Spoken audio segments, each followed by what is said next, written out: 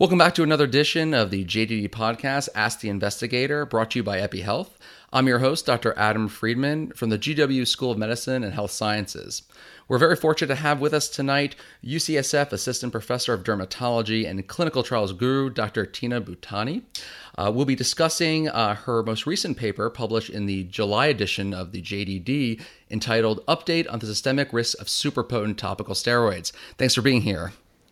Thank you for having me.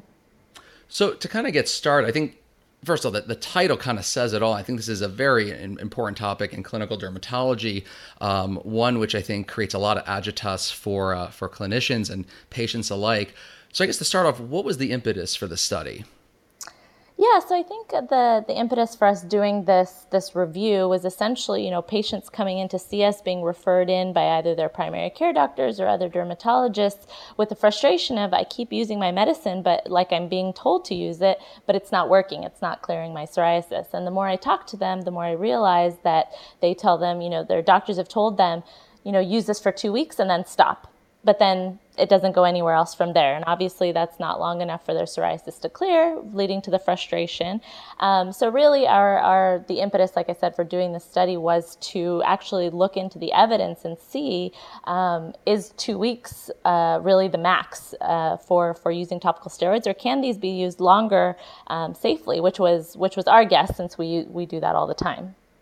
Now, the format of this study being a literature review, I think that's a very kind of realistic type of study that a very busy clinician or a busy resident or even medical student can partake. But certainly the challenges in the methodology and sometimes picking the right search terms can be hard, and you're not going to get to the meat of what you're looking for.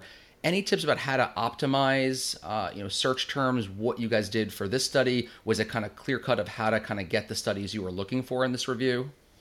No, I think, it's always a challenge, but I think the key with a literature search is to be as thorough as possible. So trying to come up with as many search terms that you can include in the analysis is helpful. So, for us, for example, we did Cushing's, adrenal suppression, adrenal sufficiency, adrenal crisis. We tried to think of, every way or form that could have been published in.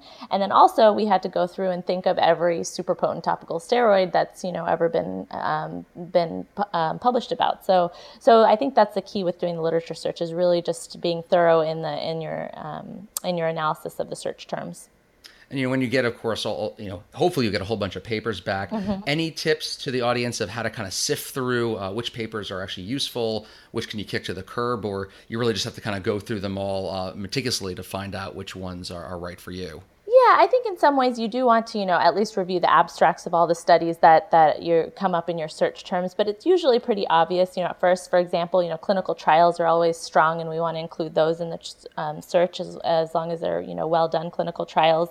Case reports also are very useful, especially in something like this where, there hasn't been clinical trials necessarily done, but patient experience is very important. So for us, case reports were very important. And then, depending on the type of literature search you're doing, other studies might be relevant as well, even looking into, studies that were done in other fields and things of that sort. So, and in thinking about, of course, those search terms, what systemic findings were you most interested in? Because obviously there's a lot you can think about with topical steroids if you're worried about systemic absorption. What were you really targeting here? We were really targeting the serious, side effects of topical steroids. So as we know, topical steroids can cause skin atrophy and things of that sort. And you might get a little bit of systemic absorption, but not have the patients be symptomatic. But we wanted to know how many patients were having clinically significant effects with super potent topical steroids. And that's why we chose to look for things like Cushing's syndrome, adrenal suppression, adrenal insufficiency. So what did you guys find? So there wasn't a lot in the literature, we'll be honest, but from what we found, there was about 14 cases that have been reported of patients who had Cushing's syndrome after the use of super potent topical steroids. And out of those 14, all of them actually had been using topical steroids either more than 50 grams a week, which is, a lot of super potent topical steroid, or they had been using it for more than 5 years. So all in all, we found that, while patients, as long as they're using it for a reasonable period of time and at 50 grams a week, these topical steroids are likely to be safe as long as they're being closely monitored by their doctors. Something I thought was very interesting, and you bring up in your conclusions. Obviously, adrenal suppression, insufficiency is what we're really most concerned of. That they're on the steroid for a long time, they stop, they go into adrenal crisis. Mm-hmm. I found it very interesting that the cases of adrenal suppression really it was unlikely for them to occur if you didn't also see Cushing syndrome or any Cushingoid features. And that's great that there could be some kind of, clinical or visual cue that this person could be at risk for developing adrenal suppression. Was that kind of true across the board from the studies you looked at? Yes, absolutely. So, we didn't actually, when we were first doing the search, our hypothesis actually wasn't, we didn't think that that would be the case. But when we looked at the literature, it showed that, yes, the 5 cases of adrenal insufficiency that we saw were all after patients had presented with Cushing syndrome. So you're absolutely right that it seems that Cushing syndrome precedes the symptoms of adrenal insufficiency. So where does this whole less than 50 grams per week come from? And because you look at the product insert for several different high-potency topical steroids, some say no more longer than 2 weeks, or ask your doctor. No longer than 3 weeks, ask your doctor. How is this all defined even? Yeah, so these time cutoffs were basically what was used in the original clinical trials when the steroids were being tested. And so whatever the protocol or the design at that time of the clinical trial was, that's what the FDA approved. So for all topical steroids, the trials are usually 2 to 4 weeks. The FDA looks at that 2 to 4 week data, says great, and puts it on the package insert that these are okay to use for 2 to 4 weeks. And so essentially that's where that time cutoff comes from. No, it's interesting. I think a lot of these potency classes are not based on efficacy, but rather how these steroids vasoconstrict. Mm-hmm. Is there something to be said about how well steroid works and the likelihood of maybe Cushing syndrome or adrenal suppression versus the effect on the blood vessels, or is that it's more just related to the blood vessel constriction? So we think that the strength of the topical steroid is related to is correlated with how well it constricts blood vessels, essentially.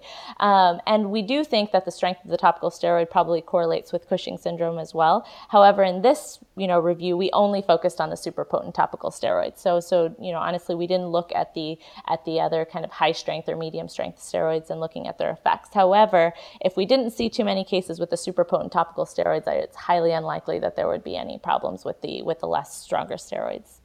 Did you come across anything in the literature regarding, obviously consistent use, but then doing pulse use as kind of maintenance therapy with ultrapotent topical steroids, or has no one looked at that yet? So it has been looked at in the past, and we didn't look at that in this review, but definitely so pulse therapy has been tested where patients are basically treated for a period, let's say 2 to 4 weeks, then they're given a break, either off steroid or more likely they're transitioned to kind of a non-steroidal agent for maintenance.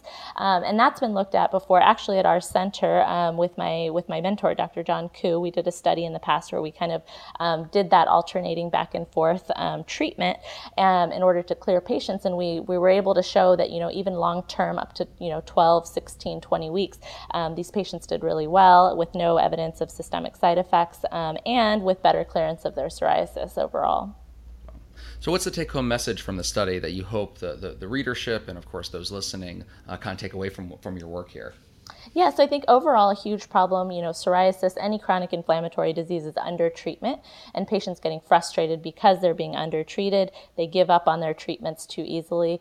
And so I think the take-home message for this is for physicians is don't be afraid to use your topical steroid for longer than 2 to 4 weeks. Patients with really thick plaques of psoriasis need, that longer period of time to clear. And if you stop too soon, that psoriasis will come right back, and again, it'll lead to that patient frustration.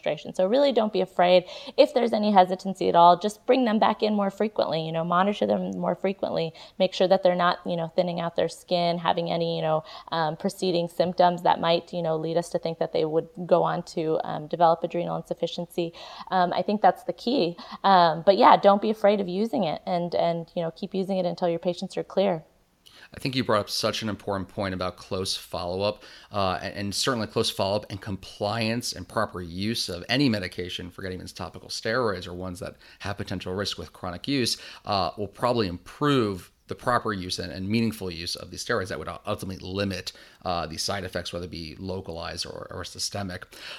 After a word from our sponsor, we'll be back with Dr. Bhutani to talk about a little bit more about practical pearls, how she uses topical steroids, how she counsels her patients, and all the like. This podcast is brought to you by EPI Health, a specialty company with a focus on dermatology. Their goal is to bring you best-in-class skincare solutions for unmet medical needs. Currently, they bring you Nuvail, Citivig, and Benzol HP. They are continually expanding their prescription product line to offer dermatologists like you and patients new and better options to treat skin conditions. And we're back with Dr. Tina Bhutani talking about topical steroids, specifically super potent topical steroid use for chronic inflammatory diseases. I think one of our greatest challenges for us is not necessarily being concerned about causing systemic side effects, but actually it's getting the patient on board with using topical steroids already through the door. They don't want it for the most part, but they've tried it before and they say, I've been given this steroid, it doesn't work. And then, of course, you ask, well, did the problem go away? Yeah, but it came back. So clearly it didn't work. And also they're afraid. They're afraid of using these things too long. How do you address these concerns, whether some be real, some be mythical? What's your kind of discussion with your patients about the pros and cons of topical steroids? Yeah, I think that's absolutely correct. And all of those concerns come up in my clinic, I think, every day. So first of all, patients who are frustrated with using the topical steroid, I kind of, I ask them, I go through each one that they've used, if they can remember the names of them. I go through each one. I ask them how long, they used it for, and whether at the end of that treatment, they were actually clear at the end of it. And of course, most of the time when I talk to them, they say they used it for 2 weeks. Their psoriasis was not clear by the end of that. They were told to stop and their psoriasis came right back. So using that kind of, thought process, I tell them, I said, okay, well, how about we try it again? You are obviously getting some improvement, but maybe if we do it for a little longer, we can get you that clearance and then kind of come up with a long-term plan. And so I asked them to basically kind of buy in once again and trust me as a new physician, and let's try a different approach. And most of the time so far, that's worked well.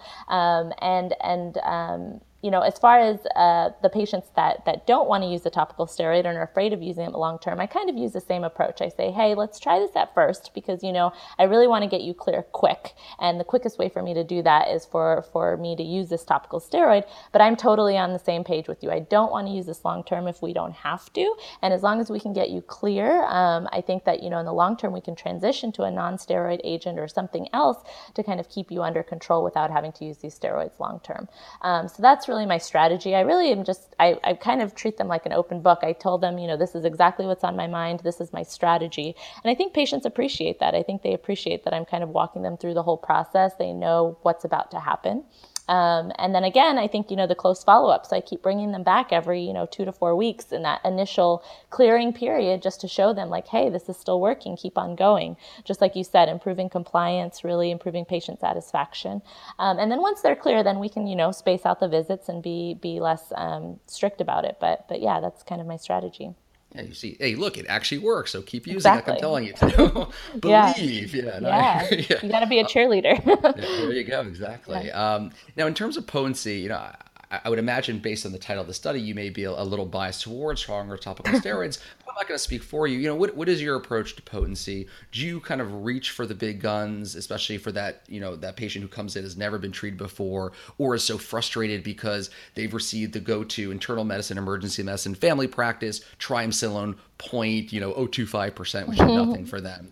Do you tend to feel like you're going for the higher potency ones almost automatically, or how do you kind of go between all the different classes of those topical steroids? Totally. Well, I think there's a few factors that come into play. And yes, I work in a psoriasis center, so I tend to see more of the moderate to severe cases, patients with really thick plaques. And so honestly, I do have to most often go with the super potent topical steroids. But I think that a lot of things need to be taken into account. So one, like I said, is the thickness of the plaque, the severity of psoriasis. So that's going to kind of signal you onto the strength of the topical steroid. You would use. Obviously, a thinner plaque might not need the super potent topical steroid. Body surface involvement is really important because if patients have a large body surface involvement, I have to think about, things like logistics, like a small 60-gram tube of clobetasol might not really, cut it for their entire body. So I might have to use that to, the more stubborn areas and use something like triamcinolone that I can get in a large pound jar over a larger surface area of their body. So those are kind of things that I take into account. But, again, taking into account that I do want the patients to be satisfied and compliant, I try to use the highest topical steroid that I think is going to be safe for them, because I do think that if they do see those quick results, their chances of complying with my therapy regimen will be higher. Now, I think historically we were all taught that you could only use certain classes on certain locations. So, face, underarms, and groin, oh, God forbid you use a class 1 steroid there. Right. Don't you ever use a class 1 steroid there. And I think, this perception has certainly continued onward. I hear people talking about it all the time, like, oh, this is the strongest thing you can use here. Do you buy into that there are certain locations, regardless of how you use it, how often you use it, or for how long you use it, you have to stick to certain potency classes for those areas, or is that somewhat of a myth? I think, in my experience, I think that's somewhat of a myth. I mean, I agree that, long term, you don't want to send people away with a super potent topical steroid, give them an endless supply to use in the groin, and then never come back and see you. That is obviously unsafe.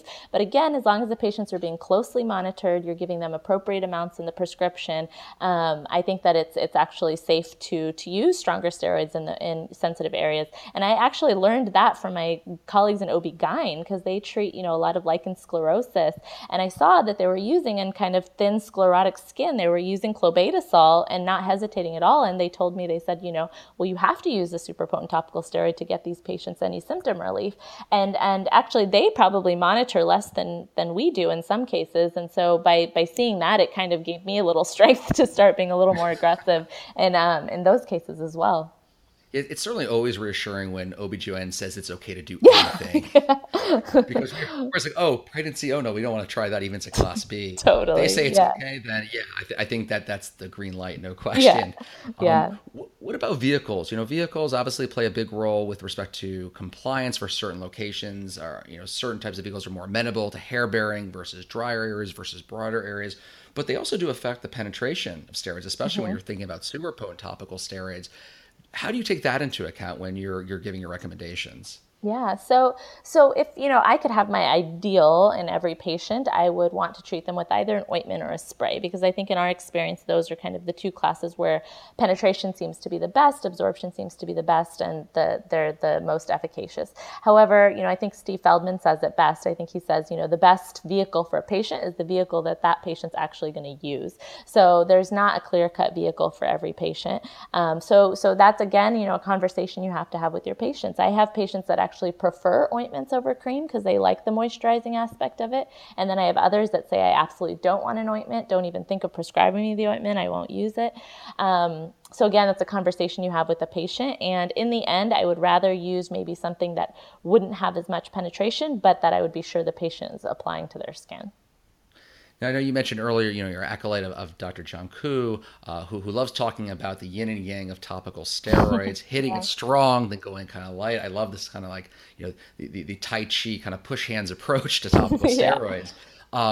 Do you kind of ascribe to this? And obviously working closely with them, do you incorporate that into your practice? And if so, how do you do it? Or if you do something a little different, how do you do it? Yeah, no, I think we definitely, like I said, I trained under him and I definitely, subscribe to that method. I think there's different ways of doing it though. So I think when Dr. Koo talked about it, he would always say you use a super potent topical steroid for, the 4 weeks, and then kind of once they're clear or, a certain period of time, transition to a non-steroidal agent, kind of his sequential therapy approach.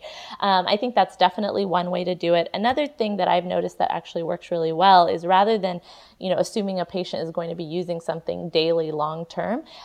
One thing that I do is kind of in the yang part of it, the yin and the yang part of it, instead of doing a non-steroid daily, I just tell them to use the high potency topical steroid, but cut down the frequency of it. So essentially they go from doing daily use to during their off periods, maybe using it just twice a week, like on the weekends only, which we've shown again has to be safe in the long term. And so I think that that's another way of using it where it makes compliance a little easier for patients. I completely agree with that, and I do that also. And I know some folks will do that, and then on the off days, they'll throw a vitamin D analog into the mix, Yeah. calcipotriene. Do we have evidence supporting that? I feel like to make someone use, to your point, use something every single day, yes, it's habitual, and you're probably going to improve compliance because they're always going to remember, oh, it's now time to apply my topical. But is there a difference, do you find, using just maybe a super potent topical steroid twice a week versus that twice a week plus the calcipotriene on the off days? Yeah. So when we did the original yin and yang study, we actually did look at that, and there actually is a difference. So if you're able to get the patients to use a non-steroidal agent or a vitamin D on those off days, their chances of that remission period being longer are higher. So essentially, they can probably go a longer period of time without having to go back into the daily super potent topical steroids. So we're kind of increasing the time between their flares, essentially. So there probably is some advantage to that. However, like I said, that's really hard to do. And so I think that if you can explain that to patients and they understand that, great. But if not, I think the other strategy works very well. Right. So what final advice do you have to our listeners with respect to the use of super potent topical steroids? Yeah, so, I've said it already, but please, don't be afraid of using these medicines for longer than 2 to 4 weeks. I think that they're safe as long as you're monitored closely. Talk to your patients, really talk to them, give them the strength and courage to continue to clear their psoriasis, and also, the ability to be compliant with their treatments and really get their skin clear. Well, thank you so much for your insight, your expertise. This has been so very helpful. And of course, thank you all of you for joining us tonight. And make sure to tune into future editions of the JDD podcast, Ask the Investigator. Thanks to EPI Health, the marketers of NuVale, Citovig, and Benzol HP for sponsoring this episode. Be sure to let them know you enjoyed this podcast.